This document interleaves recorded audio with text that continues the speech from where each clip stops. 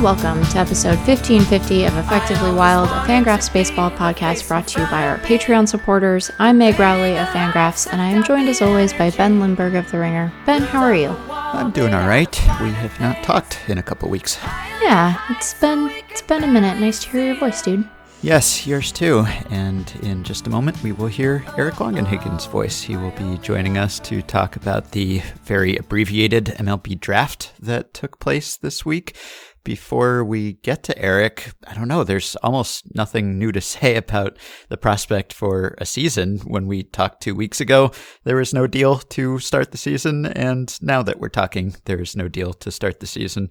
Just before we started recording, the latest offer was put forth by MLB to the Players Association, and like the previous offers, it sounds like it's essentially the same offer, but with different numbers and words. I've kind of lost track of how many offers and counteroffers there have been, but basically MLB keeps making the same offer, just like with slightly different terms that make it sound like they're moving toward the player's position, but they actually aren't, because they seem to have just decided, okay, this is how much we are willing to pay for a season to happen, and then they either have fewer games with a higher percentage of the prorated salary or more games with a lower percentage of the prorated salary, and it works out to the same amount of money somehow, one way or another, and so it's not really any more acceptable to the players than the previous offers were. I wonder if they are engaged in a bit of very high concept performance art, or perhaps, do you remember the cultural phenomena of icing, Ben? Yes. You know, yeah. Where people would hide a Smirnoff ice in a Pringles can or a bag of groceries or behind their backs, and they'd present it, and if you fell for it, you had to drink it.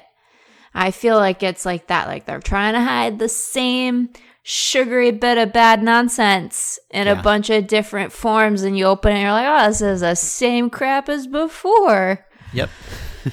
It's very frustrating. I imagine that part of the calculus here is that if they end up just mandating a 50-game season, it seems inevitable that the players will file a grievance claiming that the league did not do their best to play as many games as possible. And so I wonder, if this back and forth, which does not seem to be motivated by trying to get a deal done so much as delay until a 48 to 50 game season is sort of the only option that we have left, is meant to be evidence that, oh no, they really did try in the event of an eventual grievance. But I am unconvinced. Yes, maybe an arbitrator would be convinced, someone who doesn't cover baseball that closely, and would just say, hey, they made 4 offers or whatever. That's a lot of offers. They really wanted to play a season, but it turns out they all boiled down to essentially the same offer. It's basically like when I used to play fantasy many years ago,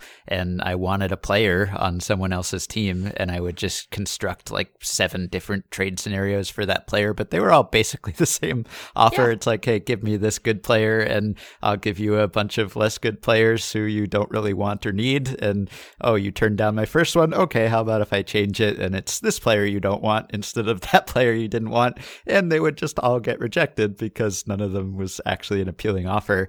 It's sort of the same thing here, and so this latest one is owners say 72 games, and the pay is again roughly equivalent to what they are offering in a 50-game season at full prorated pay.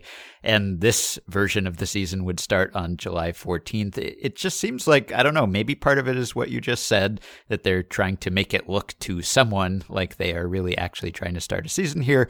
Or maybe they're just trying to run out the clock so that the only possibility of a season is the 50-game season that they seem to want. Like, if you just keep going back and forth here and they keep putting forth these unacceptable proposals, because it seems pretty clear the players think that they have already been promised and have already agreed to full prorated salaries, and anything short of that, which is what the owners keep offering, is not going to be acceptable to them.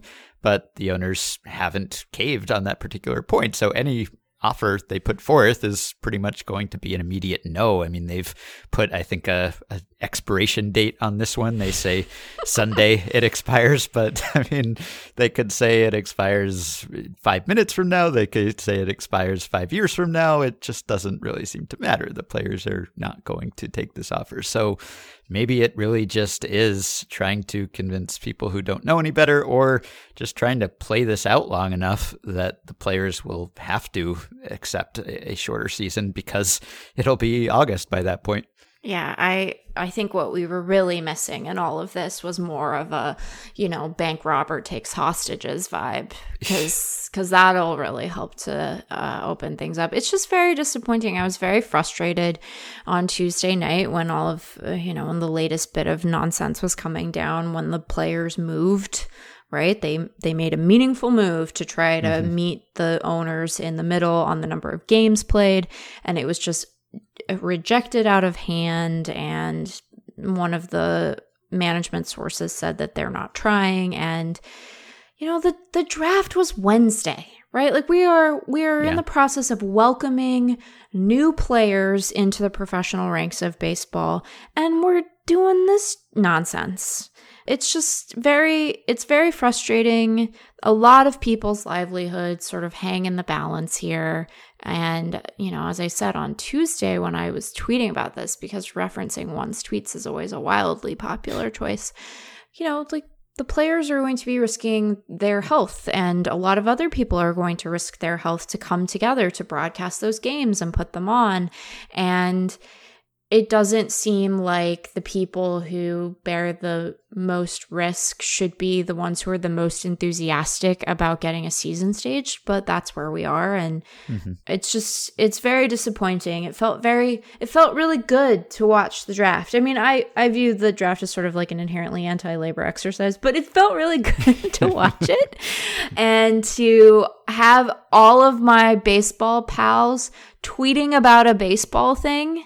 And I don't say that like there isn't other more important stuff going on, but it was nice to have an evening where we were sort of positively engaged with the sport. And it felt like, wouldn't that have been such a nice opportunity to be able to come out and say, we had all this nonsense, but we've come to an agreement and we're happy to announce that opening day is going to be. And instead, we're going to have another week of this stuff. So I feel strange saying this because it's just such a cynical and exhausted and sort of disappointed and unenthusiastic view. But if they're going to do the 50-game season, I wish they'd just get it over with so that I can plan when people need to file positional power rankings. Yeah. Just do it, because you're gonna. If you're not going to negotiate in good faith, then just stop pretending, because this is exhausting. Yeah, it is. And even the draft, weird as it was a reminder of how strange this whole season is and how the owners are just trying to employ fewer players, have fewer games, less of everything. But you're right, it was at least a live event that was taking place in Major League Baseball.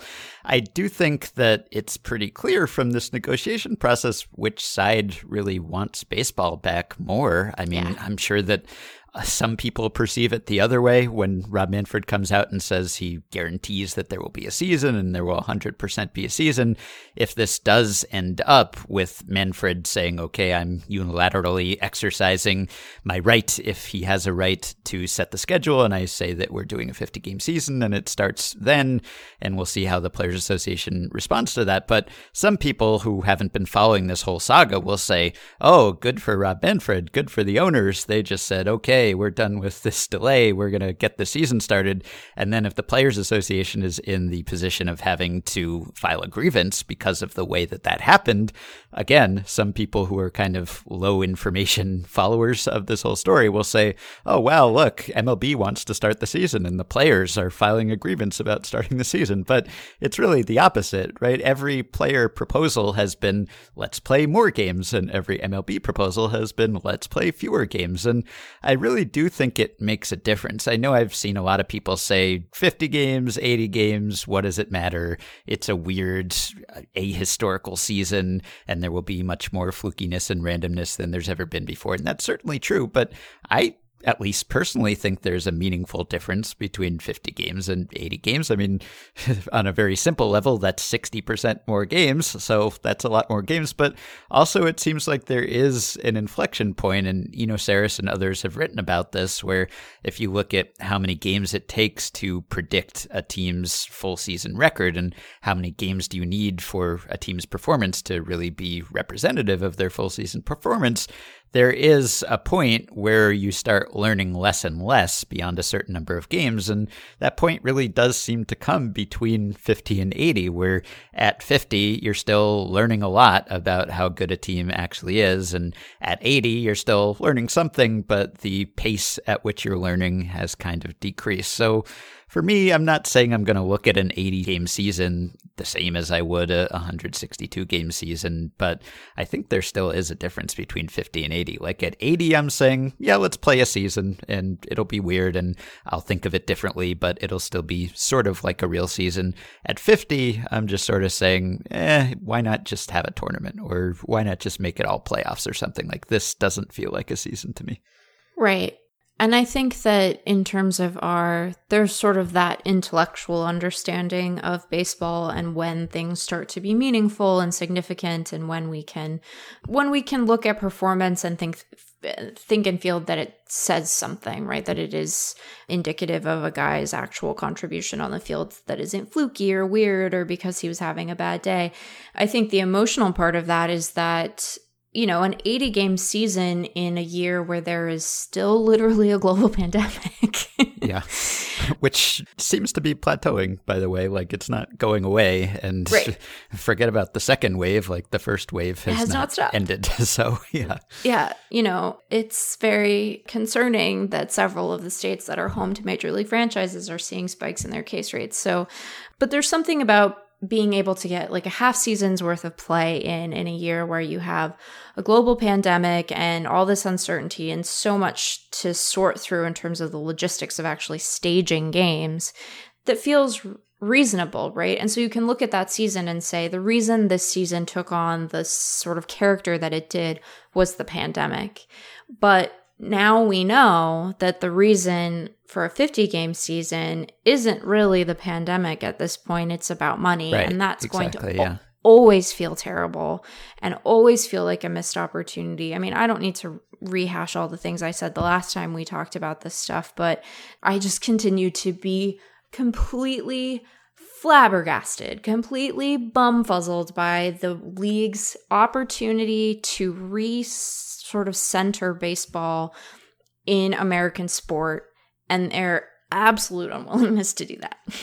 Yeah, and I've seen people say, like, under these circumstances and with everything going on, it's even more unacceptable that baseball can't come back and provide some solace or something. And I don't really subscribe to that, because these circumstances are why we're in this position. Like, it's not just a regular year and right. They decided, well, we're just not going to play right now. Like, they're not playing because of the pandemic, and that's a real concern. And that's something that was always going to significantly shorten the season. And there's just no way around that. Like, MLB's timing, I think, was not great, or really the pandemic's timing was not great for MLB or for anyone, really. It's a pandemic. There's never a good time for one. But in terms of sports, like, hockey and basketball got most of their seasons in, and they can come back and just kind of do the playoffs. And I think most people will consider that a pretty legitimate season.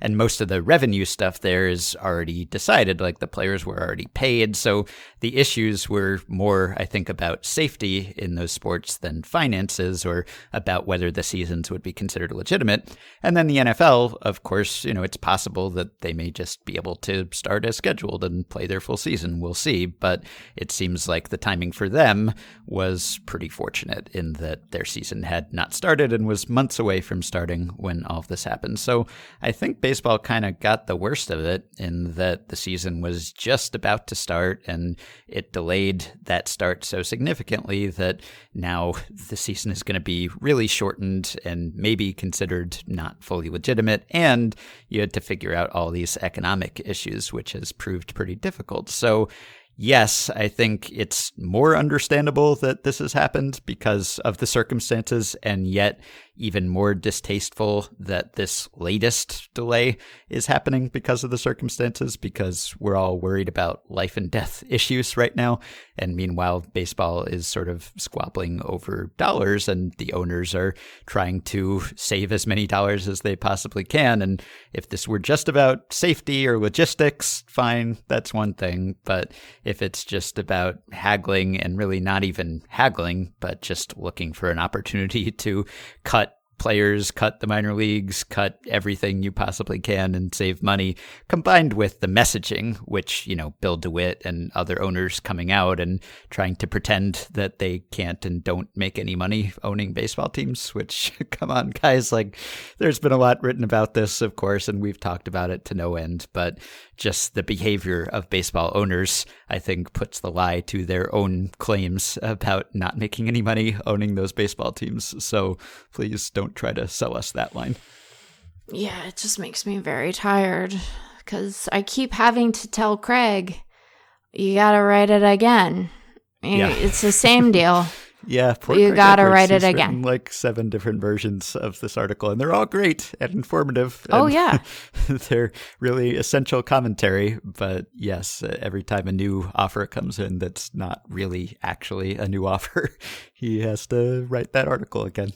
Yeah, it's just, you can dress it up as a tuba or a hat or a pizza. It's all the same. Yeah. Anyway, I hope we're getting close to the end of whatever this is, that they will either just put the season out of its misery or more likely say it's going to be 50 games, it's going to be 48 games, it's going to start then, and the players can file their grievance. I think the season would still proceed while that grievance is going on. Yeah.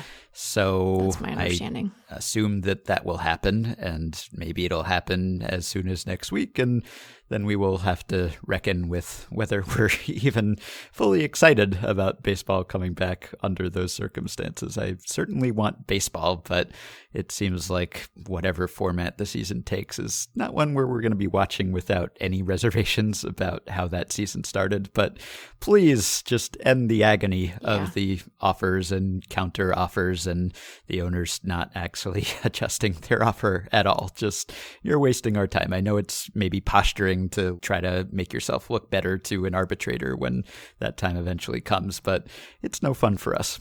Yeah, agreed. All right, one quick thing before we bring on Eric. I want to do a stat blast. We haven't had a stat blast in a couple weeks, and I have a draft-related one, so I'm going to play a stat blast song cover here from listener Angus Kellett, who did a great piano cover.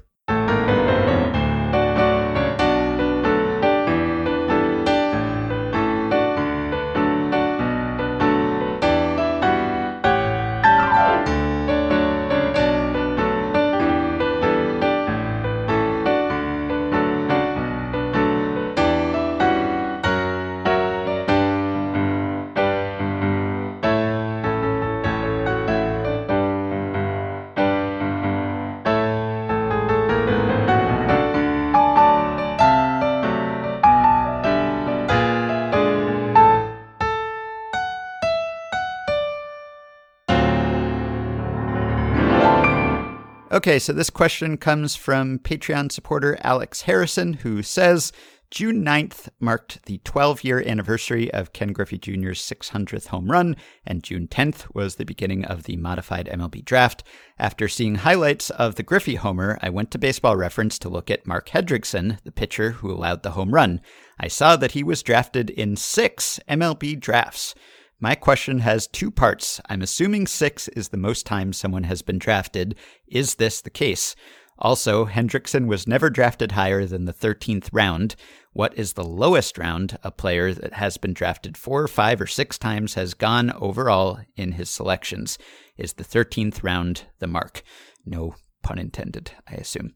So I got an answer here from Kenny Jacklin, who does data stuff for Baseball Reference, and he sent me a list of every player who has been drafted 6 or more times.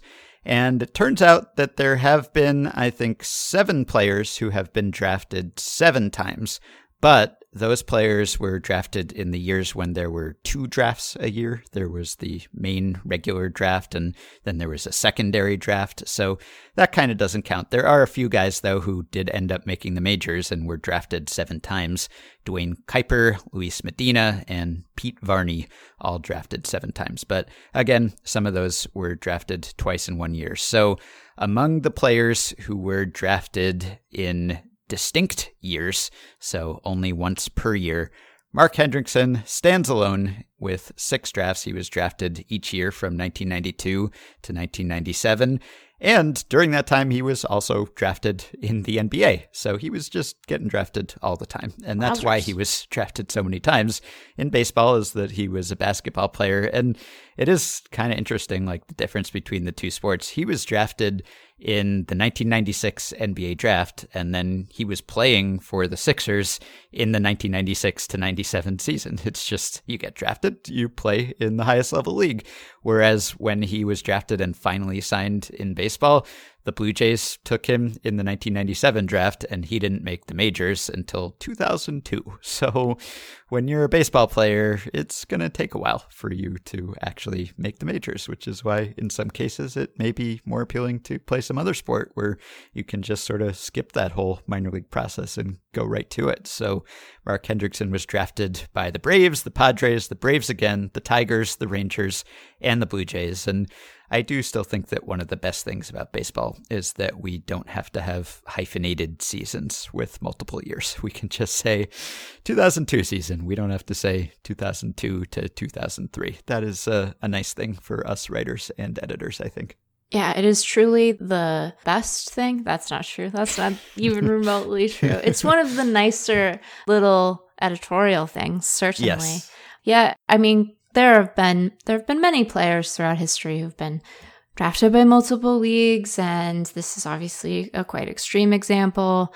I wondered very much when the A's announced that they would not be paying their minor leaguers their stipends, which they have since backtracked on, what facial expression Kyler Murray had in that moment. Yes. To be like, oh, hey, I made some really good choices with my life. So, But gosh, would you have a draft party each time? How would you mark that? Yeah, how do you mark the occasion? As an aside, we did not talk about this in our conversation with Eric, but I was very nervous about the lack of social distancing on the draft broadcast. Ben made me, that's not the point of this, but it made me very nervous. There's a lot of people very squished.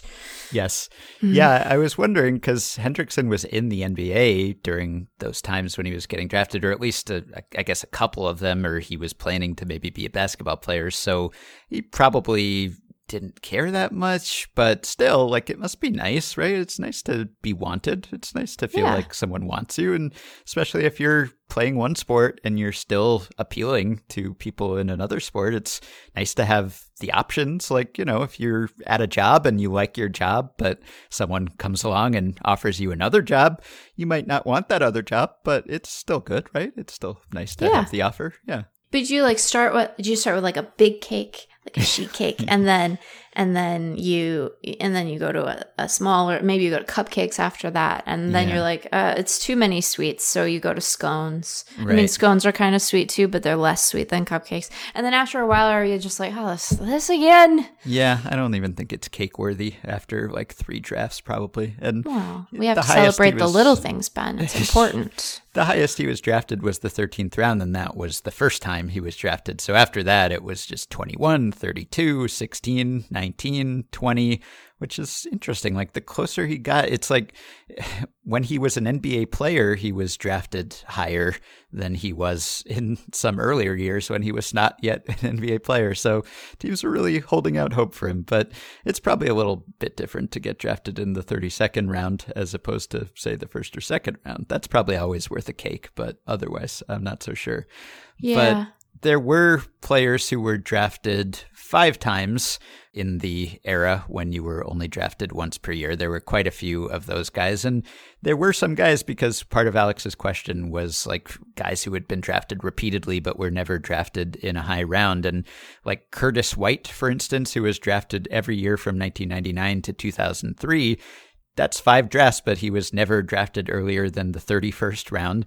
And Kenny answered this question too. So Alex wanted to know, for anyone who's been drafted at least 4 times, who were guys who never were drafted earlier than Mark Hendrickson was drafted in the 13th round. And I guess the king of this is Todd Abbott, who was drafted 4 times, 91, 92, 94, and 95.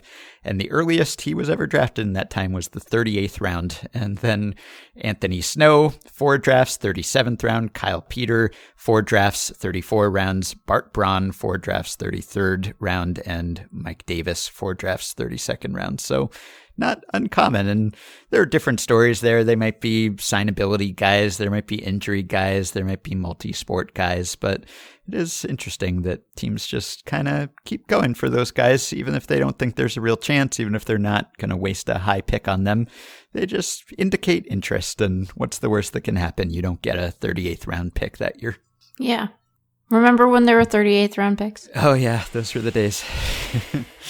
All right, so we will take a quick break and we will be back with Eric Longenhagen to talk about the draft and what will happen to players who went undrafted in this odd 5-round draft and what scouting was like in general this year, and also what will happen to prospects and minor leaguers if there is no minor league season.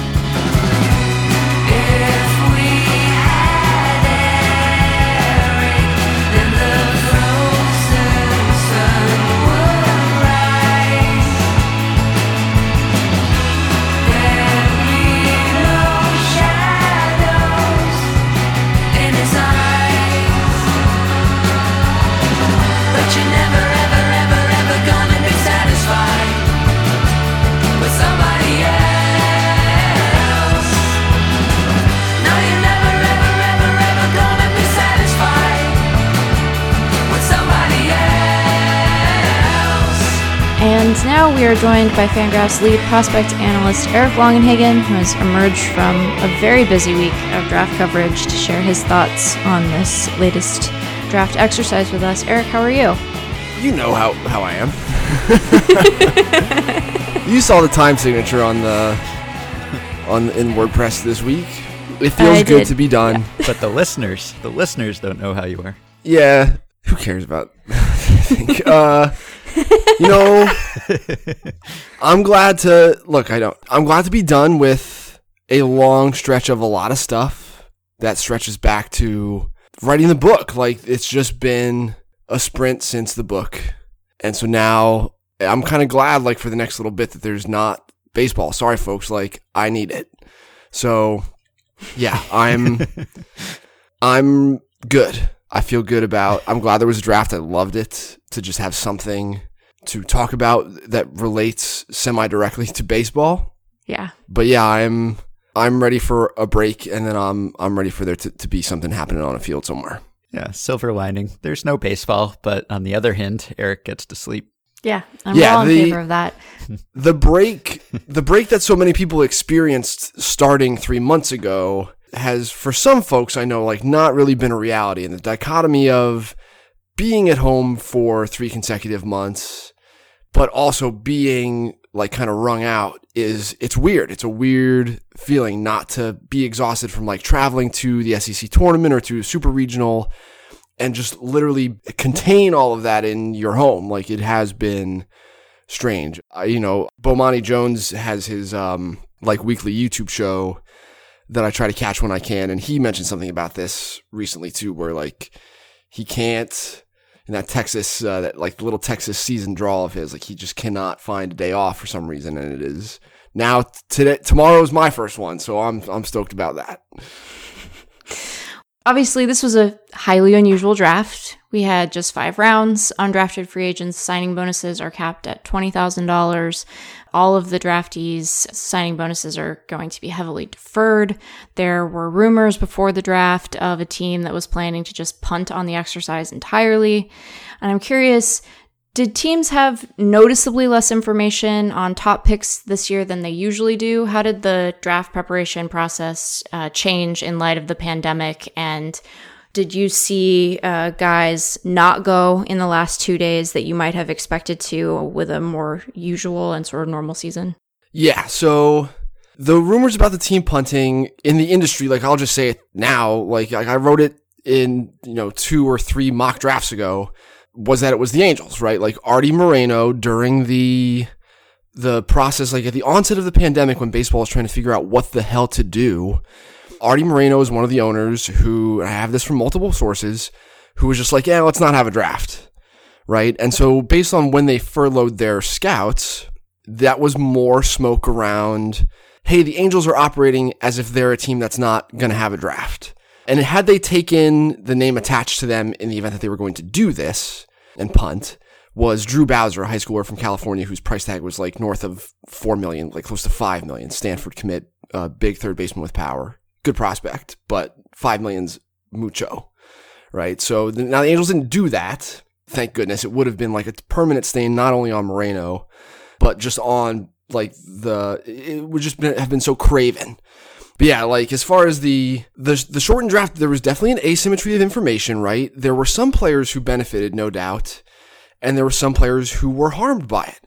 The players who were overwhelmingly harmed by the 5-round process were the types of high schoolers who it takes that extra day and those extra 35 rounds to assess their signability. While the draft is going on, the area scouts, the director, the GM, they're communicating with the players' advisors about signability. And so you have, not only do you have more time to assess this information in real time, but you've got 40 rounds worth of bonus pool space that you can kind of shift around and play with and try to fit as much talent into as you can. And because the draft was only 5 rounds, teams were not as able to be creative. There was just less nuance, which is just a trend that's occurring in any aspect of scouting and player acquisition. Like MLB is just sort of sucking nuance out of the process because nuance is expensive. Because those little corners that you can gain advantages, it costs money. It takes more manpower, and MLB doesn't like that. So, the types of players who were hurt by it are generally the cold weather high schoolers who did not get off to, they didn't play it all this year. Some of those guys went anyway, right? Mick Abel, the Phillies first round pick, Ed Howard, the Cubs first round pick. They are, in my opinion, 2 of the most talented players in the class, bar none. But unless you were, some teams just weren't confident taking either of them because they didn't throw or play this spring at all. Like Ed Howard had 2 practices, I think, and I don't think anybody saw Mick Abel do anything. We've all seen Mick Abel do stuff for the last couple of years, which is why I'm sort of perplexed by how a couple of the college players who really popped over the first 4 weeks of this season, if they were seen by enough teams, and some of them were because, some of these big college tournaments early in the year, February, they're in Florida, they're in Texas, they're in Arizona. Everyone is there to see those guys because you can efficiently see, a half dozen big college programs over the course of a weekend. So these players were widely seen over the span of 4 weeks, and teams felt more confident in 4 weeks worth of performance sometimes than they had 2+ years of with their history with these high schoolers. Even though this gap of 3 months between when the college season ended and when last high school showcase season ended, which was about 8 months ago, was somehow meaningful to teams. And so I think there was some recency bias that was at play in this draft too.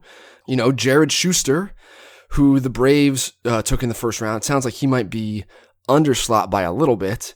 Go look at his freshman and sophomore year stats at Wake Forest. They are not good. Then on the Cape last summer, he starts to get it together. Then he had a huge velo spike over 4 starts this spring, through strikes during that time, which he had previously struggled with. And if what he was this spring is what he is going forward, then at 25, the Braves got a steal. But 4 weeks worth of a pitcher being good, 4 starts worth of a pitcher being good, it's kind of scary to me as someone who has, seen Yadier Alvarez on the backfield and almost passed out. So then you have the financial stuff, right? There were just fewer high school players taken. It's going to have repercussions for what happens with college programs going forward and junior colleges. And I think the impact of the pandemic and what it means for this draft, I think the ripple effects of it, we are still just beginning to understand. But as far as what players are currently on teams, in teams' farm systems right now, assuming that they sign, yeah, we're college heavy. and a lot of the mid six-figure high schoolers who typically go on day 3 as teams have a better chance to assess their signability and play with their bonus pools. Very few of those guys were drafted this year. And some of the public mock drafts started falling apart pretty quickly, especially with the second overall selection when the Orioles took Heston Kjerstad, whose dog was extremely excited that Heston was drafted so soon.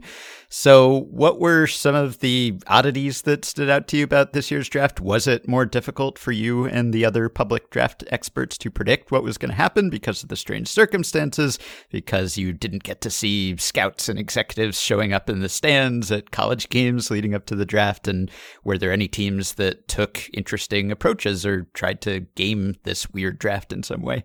I got 8 right on my mock. Keith got 9. I think Keith and Jim Callis were tied for the most with 9. That's about as many as is typical to get right in a given year.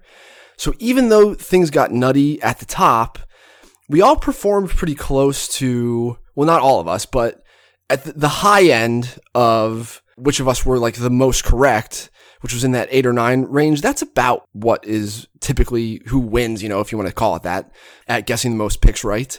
It definitely was, you had to go through the agents more this year for sure. The different avenues for information for the mocks are, yes, like seeing scouts and executives of import at games late in the year, right? You see a GM at a game in mid-May, it's a signal. That guy's not wasting his time going to a college game in North Carolina unless that team is on that player. And there are definitely mock draft picks the last couple of years that Kylie and I have gotten right because we were in the right place at the right time, or somebody else who we know and feels inclined to text us about something is in the right place at the right time to tell us that, Matt Klentak saw Alec Boehm, or that, the Mets had a bunch of players in to see Jared Kelenic in late May.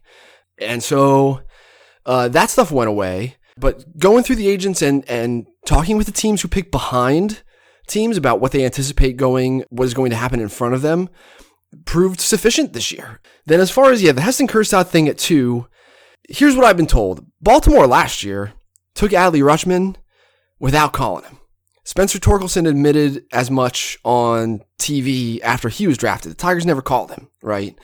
The day of the draft, as teams picking, let's say, like 3 through 11 were communicating with each other and with me and other writers, Baltimore was holding up the process of them understanding what was going to happen in front of them, right? So Baltimore's just secretive and plays this stuff pretty close to the vest. There's been a lot of smoke around, Mike Elias getting creative. He did it in Houston. People who have worked with him have told me, like, yeah, this guy is going to seek to maximize what they do over the course of the entire draft. He's going to explore all avenues. Heston Kjerstad specifically, I think, made the most sense for them to cut an underslot deal at 2. I have him in my 50 future value tier. He's going to be on the overall top 100 prospect list when I update it here in the coming days with the drafted players. I had Torkelson in a tier of his own above Kjerstad and the other 50 future value prospects. I had Kjerstad ranked behind a couple of the other 50s, who I do prefer to him, but they all are in the same tier. Kjerstad of that tier was likely to go maybe starting at 7, but more likely 9, 10, and then his floor seemed like 12 to Cincinnati. So if you get him to sign a deal for $5 million at pick 2, it's good for the player because that's more than he gets at slot at the picks I just mentioned. And it's good for you because in the Orioles case, you're saving, I think that's close to $3 million. Okay. So, and again, I don't know that those numbers are true. That just makes sense based on where Kjerstad was likely to go, what the slot amount was like at those picks. And so his incentive is to take more than that if he can. Even if he's cutting an underslot deal at 2, it's still more than he would have gotten between 7 and 12. And so then, yeah, I didn't think it was surprising. It was logical. It was not a thing that had leaked, which good on the Orioles for keeping that in-house. Like, that's a good job. But then what that enabled them to do with the rest of their class, I thought made their entire group really, really strong. So I had like Kjerstad, I think 8th on the board, but he was in the same tier as all but one player ahead of him. So relatively similar evaluations. And so I thought that what Baltimore did made an awful lot of sense. The most bizarre draft was Texas. not only because it was so stylistically odd for them, for the most part. Texas's system for the last several years, since I've lived in Arizona and been on the backfields, has been a lot of big, projectable athletes, huge tools without stable bat-to-ball skills a lot of the time. And this draft, with Texas, they kind of went off the board a little bit. Their second rounder, Evan Carter, a bunch of us knew nothing about, right? So in the last 18 hours, I don't know how long it's been, but the last day, we've all been trying to run down as much information about Evan Carter as we can. And he is an interesting prospect. I'm still trying to get a grip on what Texas did. They took a bunch of guys who are those mid six-figure high school types in a typical year with basically their whole draft after their first rounder, and their first rounder was a very vanilla, up-the-middle college player who the models spit out really strong. Justin Foscue from Mississippi State. Young for the college class at 21.2 or 21.3. Really performed over 3 years at Mississippi State. I really like Foscue. I think he's going to be a solid big leaguer. I had him, 24th. He went 14th. But again, basically the same future value tier there. Foscue had homes all throughout the teens. Not a reach at all for Texas to take him at 14. And then all these weird, interesting, but not really strong, so far as I know it right now, high schoolers throughout the rest of the draft. And it was a thing that, even late last night, people were texting me about hey, what'd you think about this? We think this is kind of weird, but it seems like there's a changing of the guard maybe going on at Texas, as is the case for a lot of the teams that picked from 7 through the teens. Just all those teams had either new scouting directors or new GM, or there were rumors that they're changing something philosophically because things in the recent past have not worked out, which is the case with Texas, which has taken a lot of high school pitching over the last few years, most of which has, succumbed to Tommy John. Texas has just had rotten luck as it pertains to pitchers that they've drafted. So those were some of the things that, I think struck the public differently than me as it pertained to Baltimore, because everyone had just heard, Austin Martin and Asa Lacy and all these guys. And then really the industry was shocked most by what Texas had done.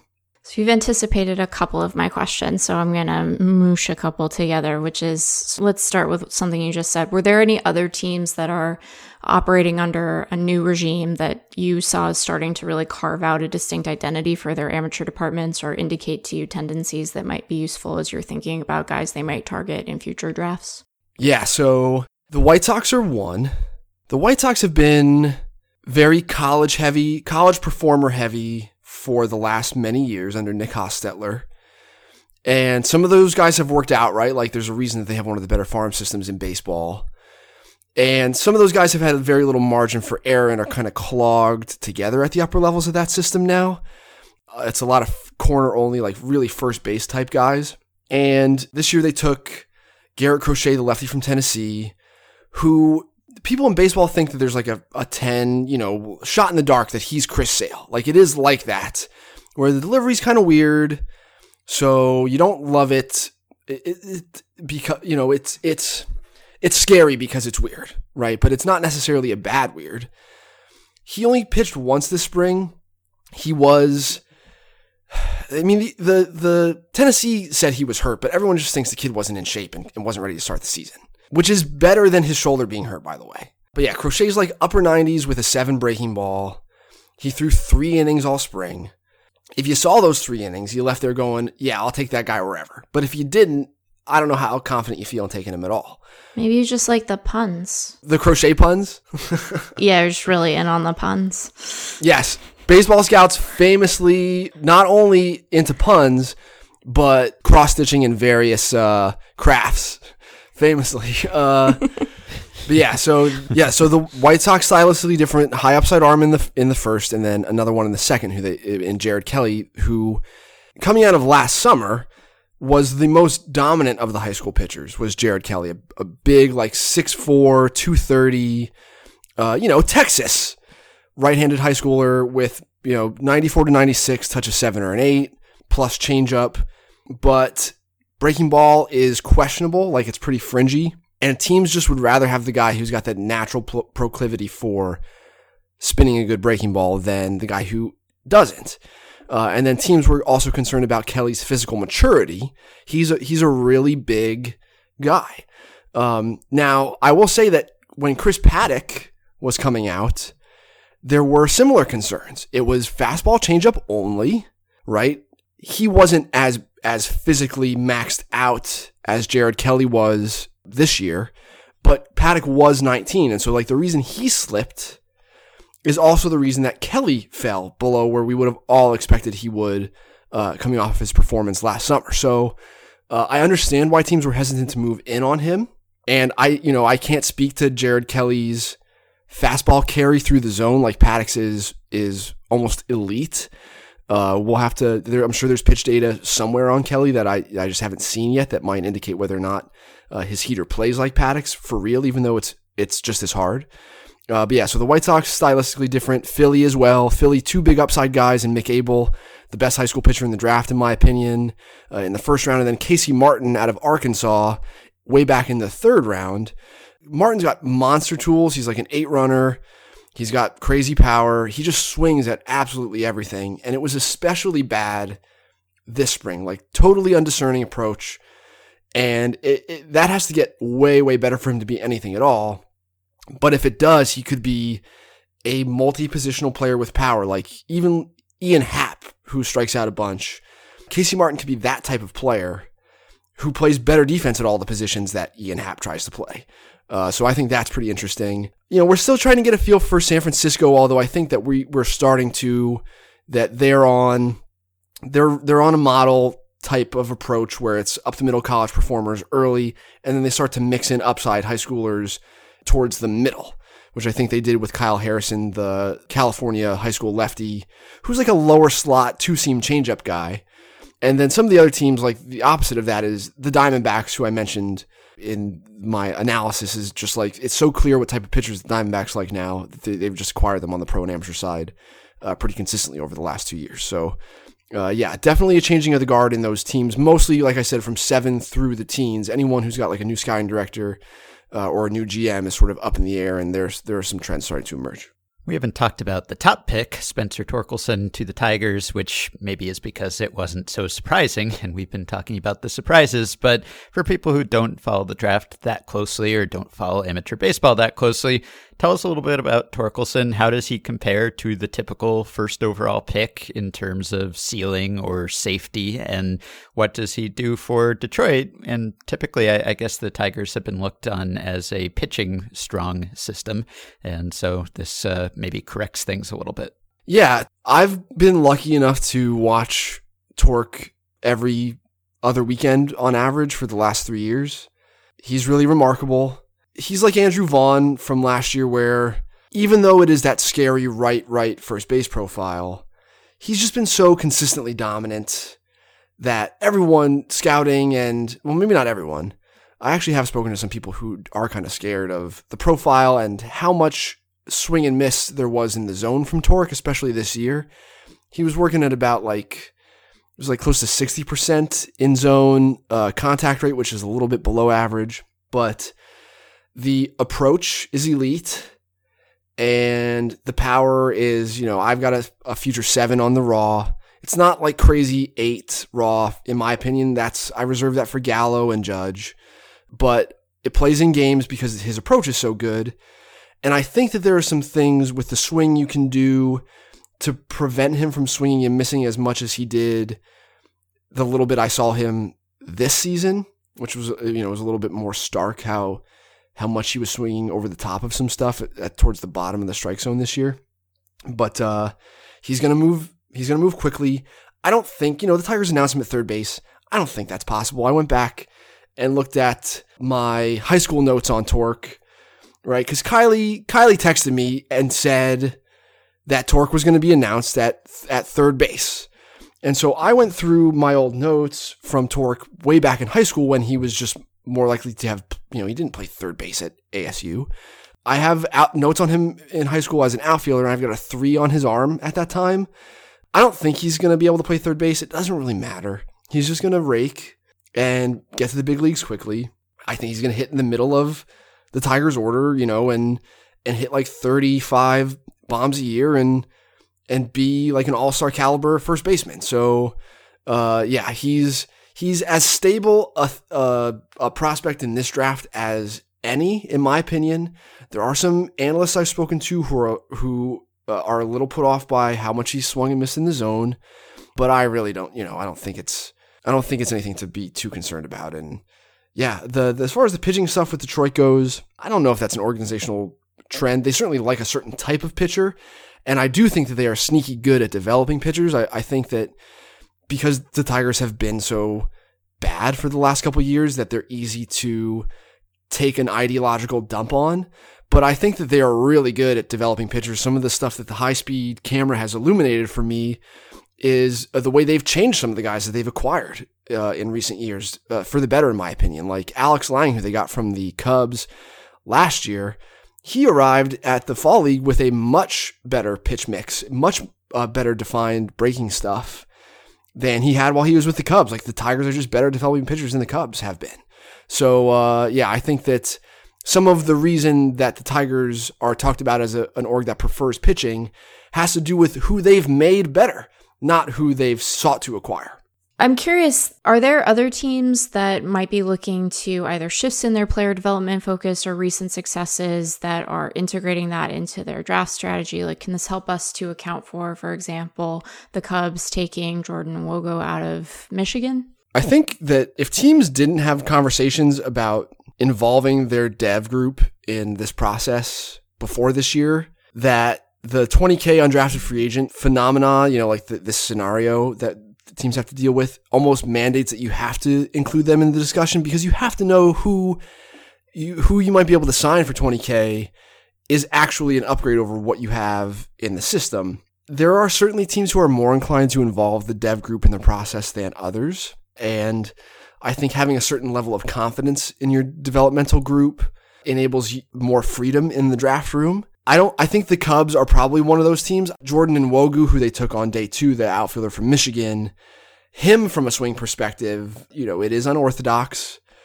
And they've made relevant swing changes to Nico Horner and to Brennan Davis and a lot of guys who are stock up since draft day, especially in the power output department.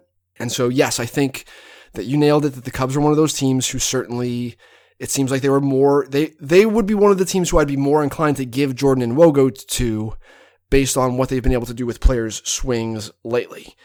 I think the Reds with their new dev group, based on who they took, I don't know how involved the new dev group is.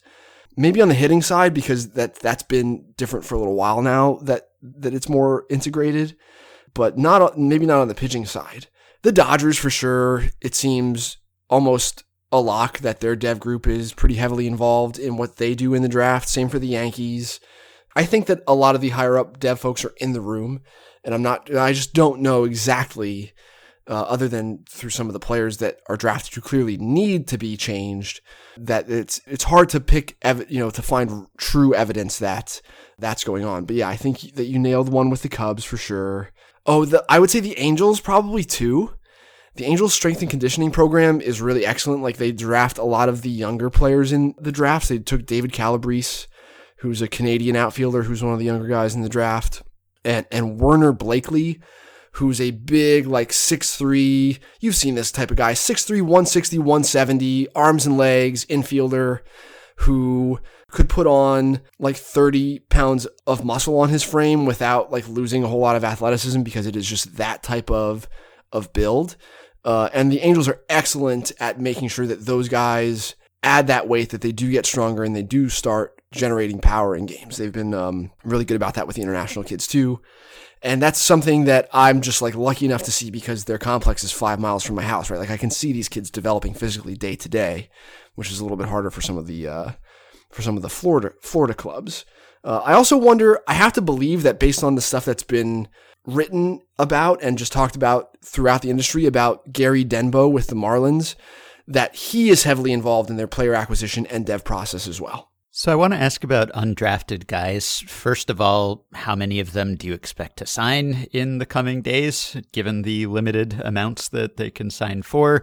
And if they don't sign, what will they do? I mean, it depends on how old they are and how much school they've had and how much they've played and where. But will some sign internationally? Will others hope to go back to school, re-enter the draft, hold out for indie ball when and if there's indie ball again? What do you think will happen with all of them? And were there any big surprises among players whose names were not called? Yeah, I'm not totally sure what's going to happen with the undrafted free agent pool.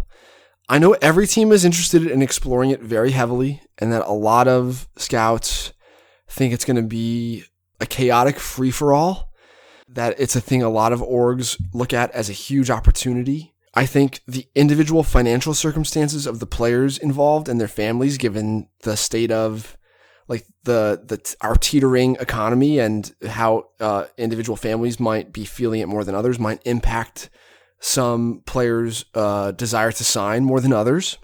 And there are NPB teams who are interested in bringing some of the harder throwing college pitchers who went undrafted over to Japan at like a price of $200, $300K per player, which is, obviously way more than what any of the MLB teams can offer at this point. Way to go, MLB.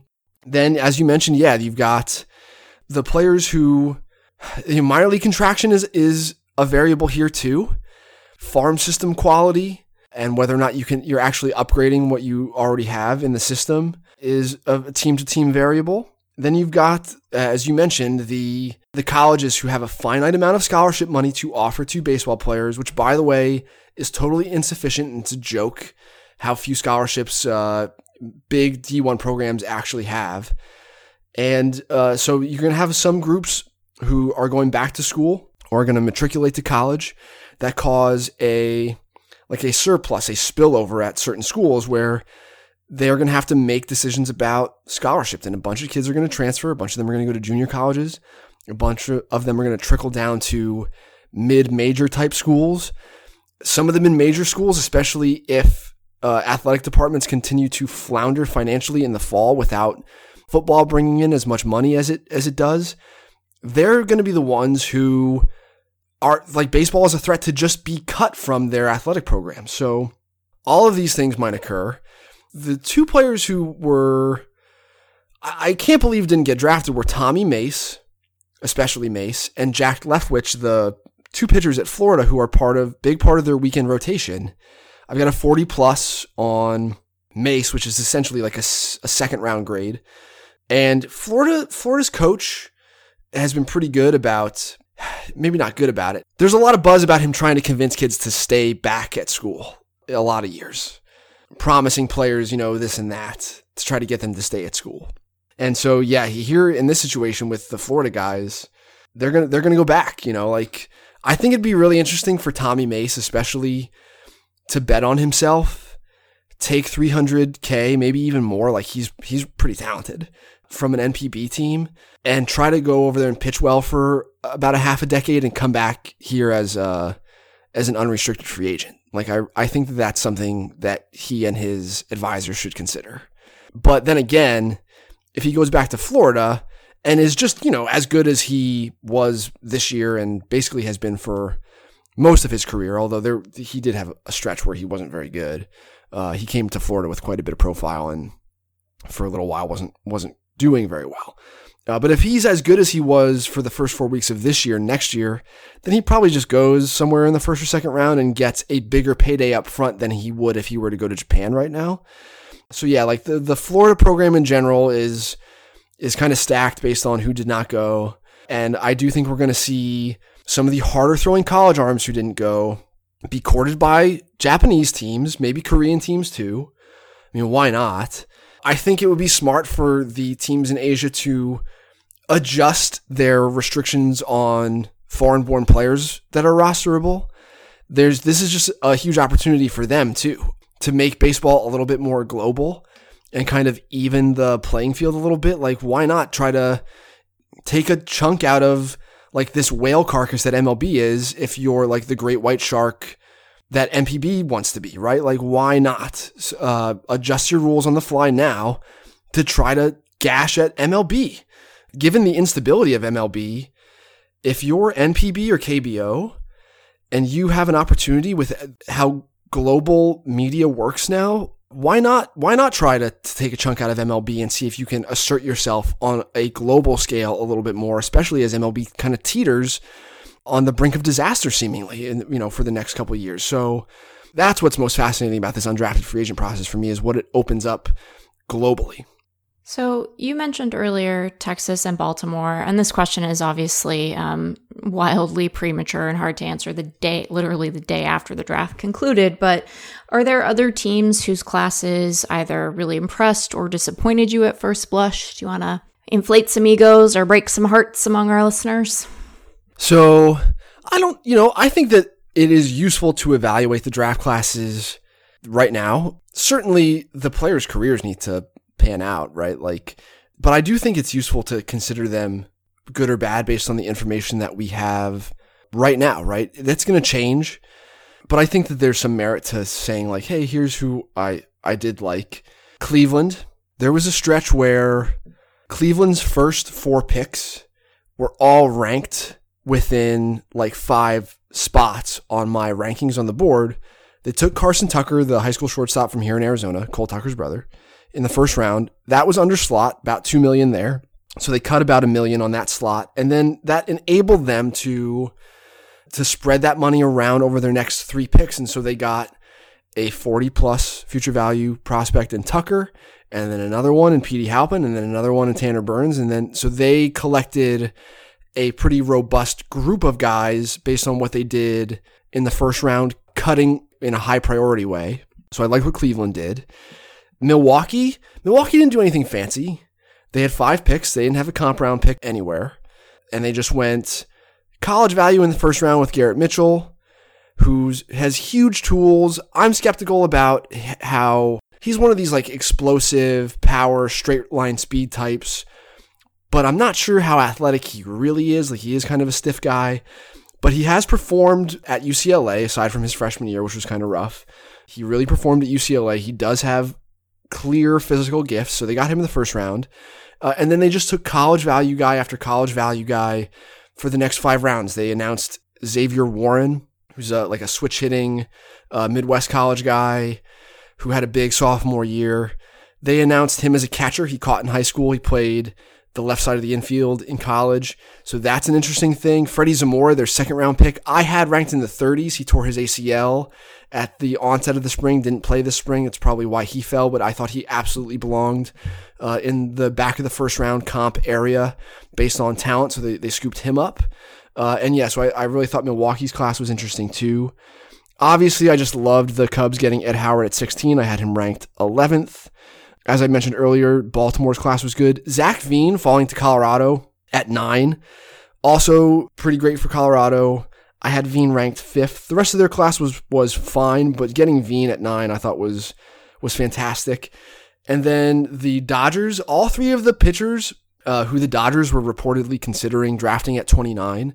Landon Knack, a 5th-year senior from East Tennessee State, who, Ben, have you seen anything about Landon Knack? This dude is 51 strikeouts versus like 1 walk over 25 innings this spring. They considered him at 29, ended up getting him later.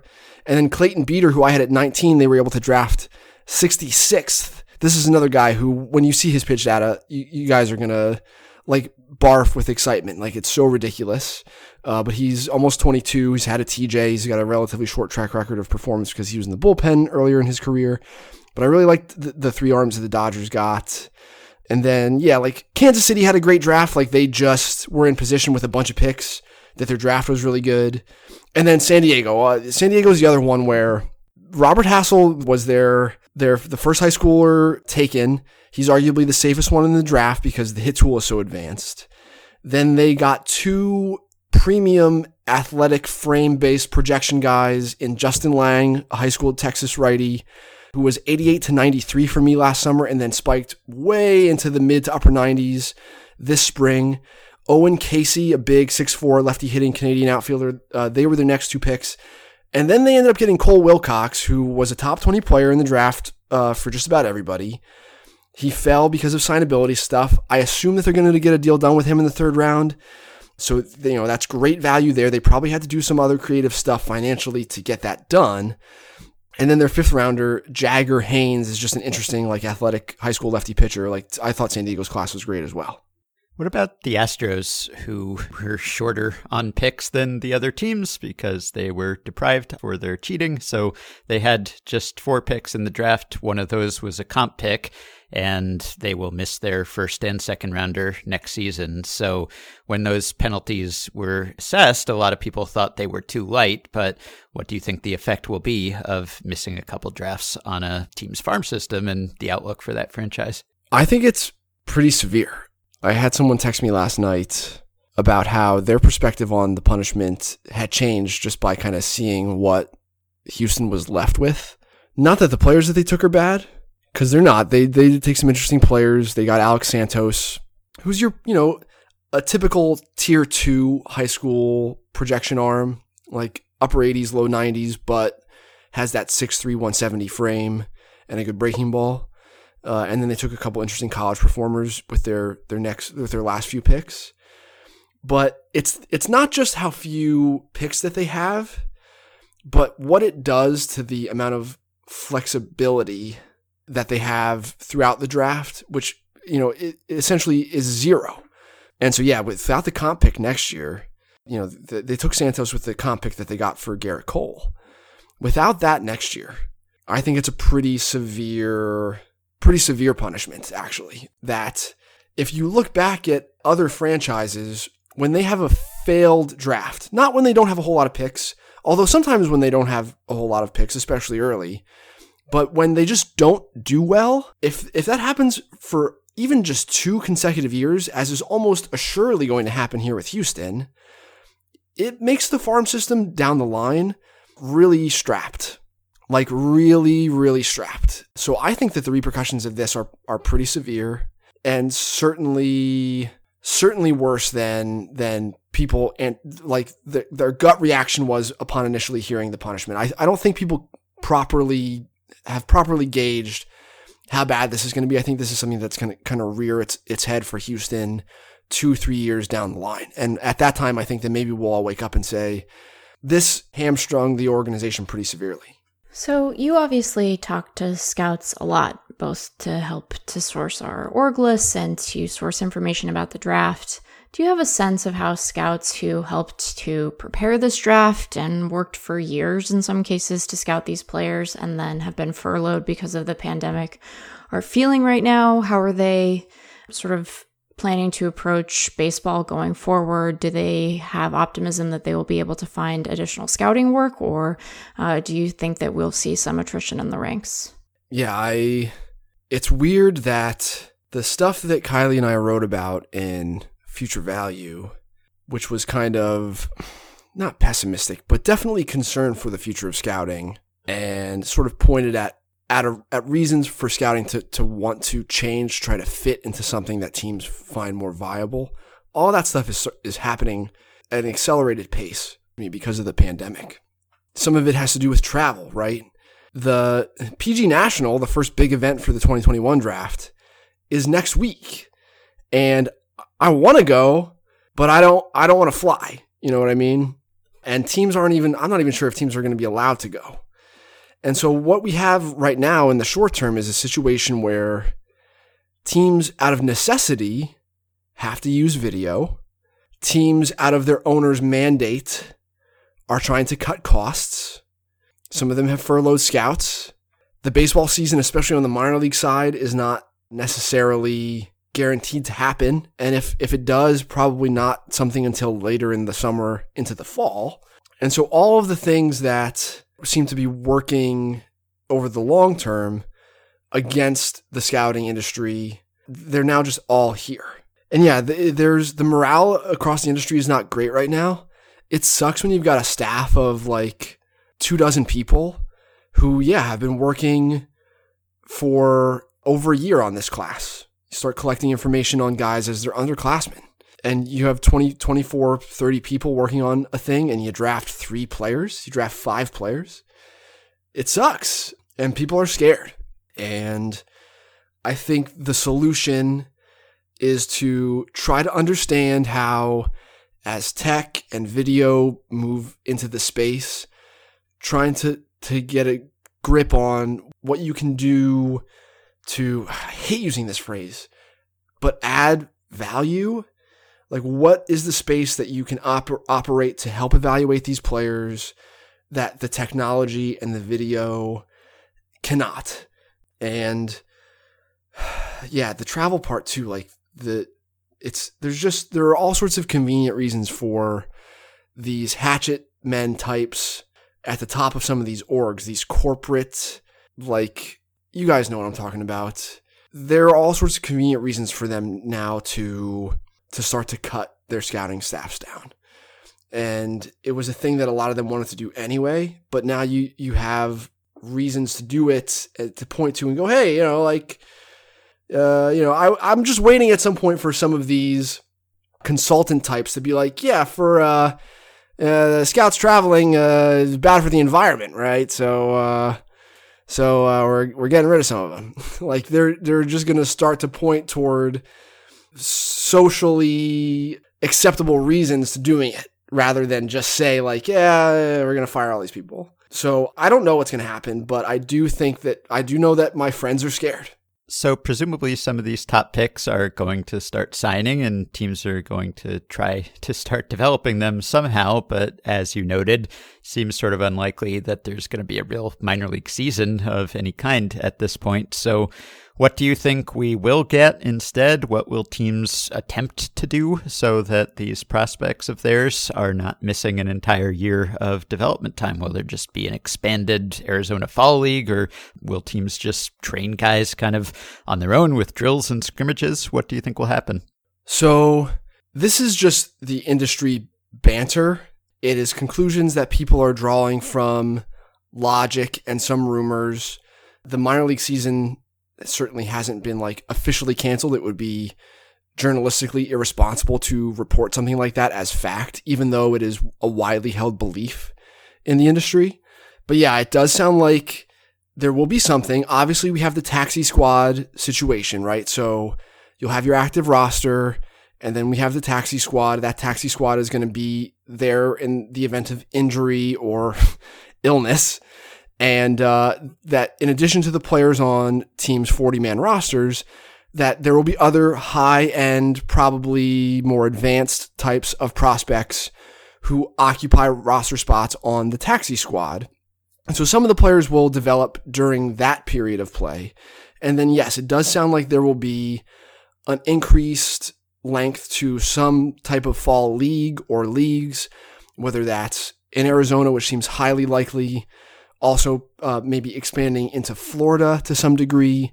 We have the Puerto Rican Winter League. We have the Dominican Winter League.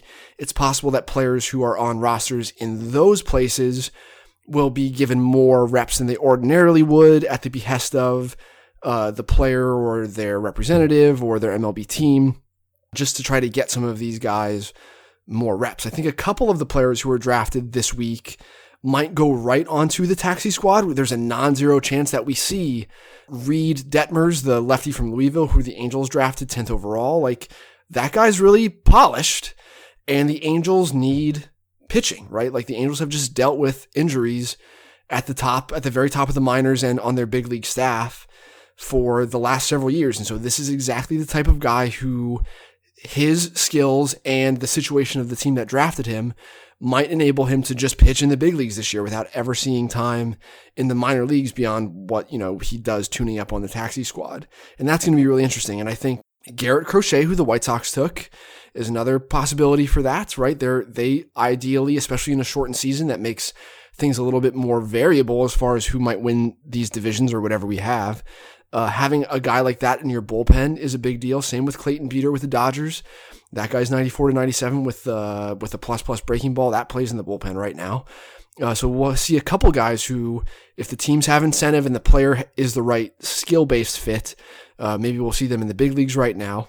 I worry about COVID, period. I especially worry about a bunch of scouts, most of whom are middle-aged and above men, packing together in the scout section. It seems like a recipe for disaster no matter when it's occurring. So I don't know what's going to happen as far as how it gets scouted, but I do think that we will have some form of minor leaguers playing baseball, but I don't think it's likely to occur anywhere other than a controlled developmental environment, probably one for which there aren't even really stats kept. All right. Well, with that, we will let Eric go so that he can take a nap and have a well-deserved snack. Eric, thank you for joining us. You can find Eric on Twitter at Longenhagen, and you can find his book with erstwhile Fangraphs writer Kiley McDaniel, Future Value, The Battle for Baseball's Soul, and How Teams Will Find the Next Superstar from Triumph Books. Eric, thanks for joining us. Thanks for having me, guys. Okay, just want to let you all know that ESPN will be airing a documentary called Long Gone Summer on Sunday. It's a 30 for 30 about the 1998 home run race. Sam and I will be discussing that and doing an interview about it in our next episode, which will be up after the documentary airs. You don't have to watch it to listen to that forthcoming episode, but you may enjoy it more, so check it out on Sunday if you're interested. In the meantime, you can support Effectively Wild on Patreon by going to patreon.com/effectivelywild. The following 5 listeners have already signed up and pledged some small monthly amount to help keep the podcast going: Chad Jobin, Philip Tapley, Sean P. Montana, Jake Silverman, and Matt Gillette. Thanks to all of you. You can join our Facebook group at facebook.com/group/effectivelywild. You can rate, review, and subscribe to Effectively Wild on iTunes and other podcast platforms. Keep your questions and comments coming for me and Meg and Sam via email at podcast@fangraphs.com or via the Patreon messaging system if you are a supporter. Thanks to Dylan Higgins for his editing assistance. We hope you have a good weekend, and we will be back to talk to you early next week.